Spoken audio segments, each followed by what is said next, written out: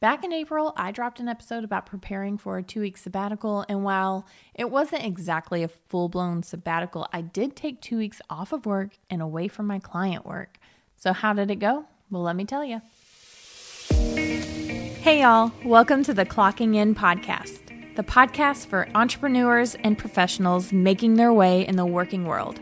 I'm your host, Haley Gaffin. This podcast is produced and brought to you by Gaffin Creative, a podcast production company for creative entrepreneurs. Learn more about our services at gaffincreative.com. Plus, you'll also find resources, show notes, and more for the Clocking In podcast. So let's clock in and get to work. Today's episode is going to be a little short and sweet update from episode 59. So earlier this year, my family planned a week-long vacation to the beach, which no big deal. I could take a week off, right? Well, then my mastermind trip got planned for the following week. So I decided to try out somewhat of a sabbatical, and I shared all about that back in episode 59. So this is the post-sabbatical update. Now, my rules for the sabbatical included no client work, which I actually did stick to. I did not work on any busy client work. Like there was a little communication here and there, but nothing big. My next rule was that I could check email, but it was only to keep the inbox cleaned up, as I hate returning to an inbox full of thousands of emails. And I actually slacked on this during vacation. I didn't check my email as often as I thought. I didn't keep it cleaned. But when I did end up on my mastermind retreat, I did clean it up, and I kept it kind of maintained so that when I was actually back to work, I could get back to work. Now, the last one was I would be able to respond to inquiries. And I did this well. I think there are a few things I would change to make it more automated in the future.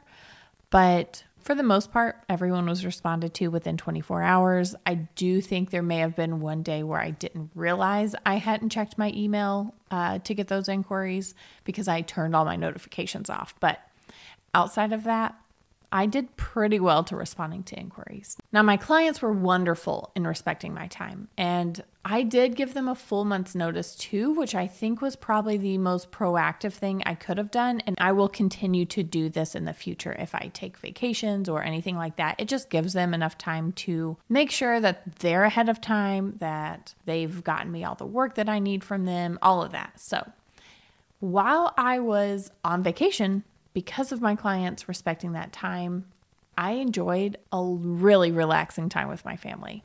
I got to go to the beach and just hang out and not really worry about work at all.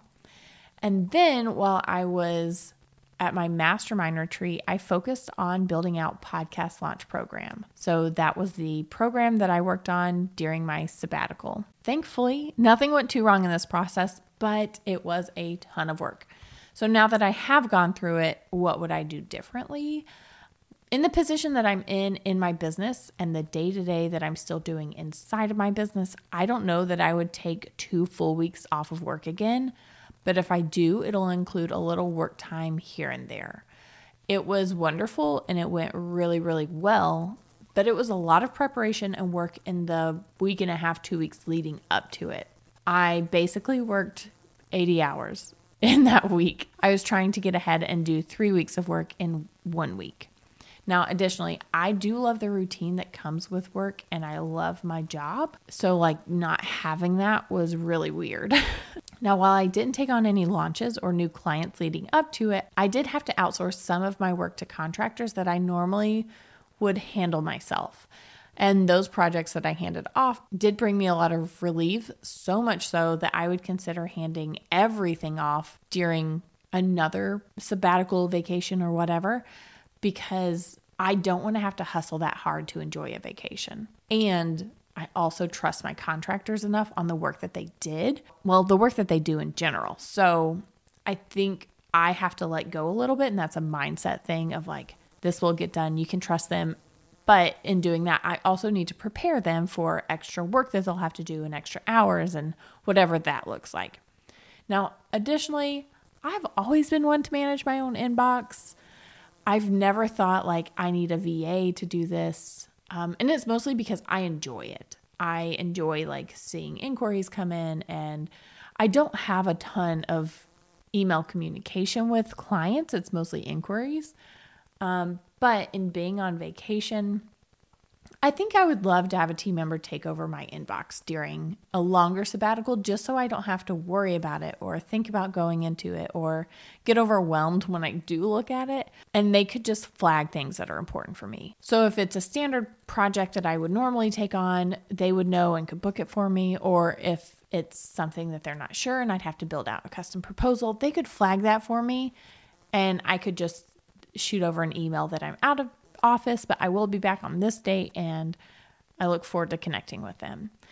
That type of thing. So I do think I would consider having a team member manage my inbox during that time frame. Now, that is how my sabbatical went. Overall, it was perfect. It was great.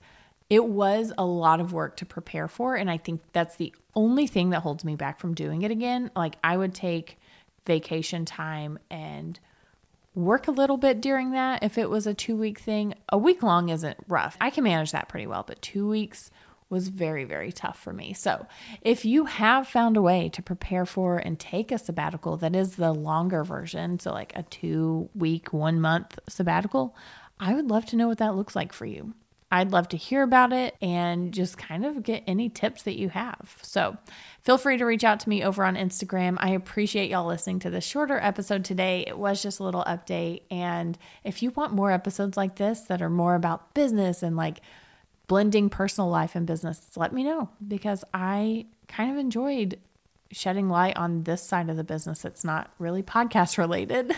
So anyway, hope to see y'all next week in my next episode. Talk to you soon.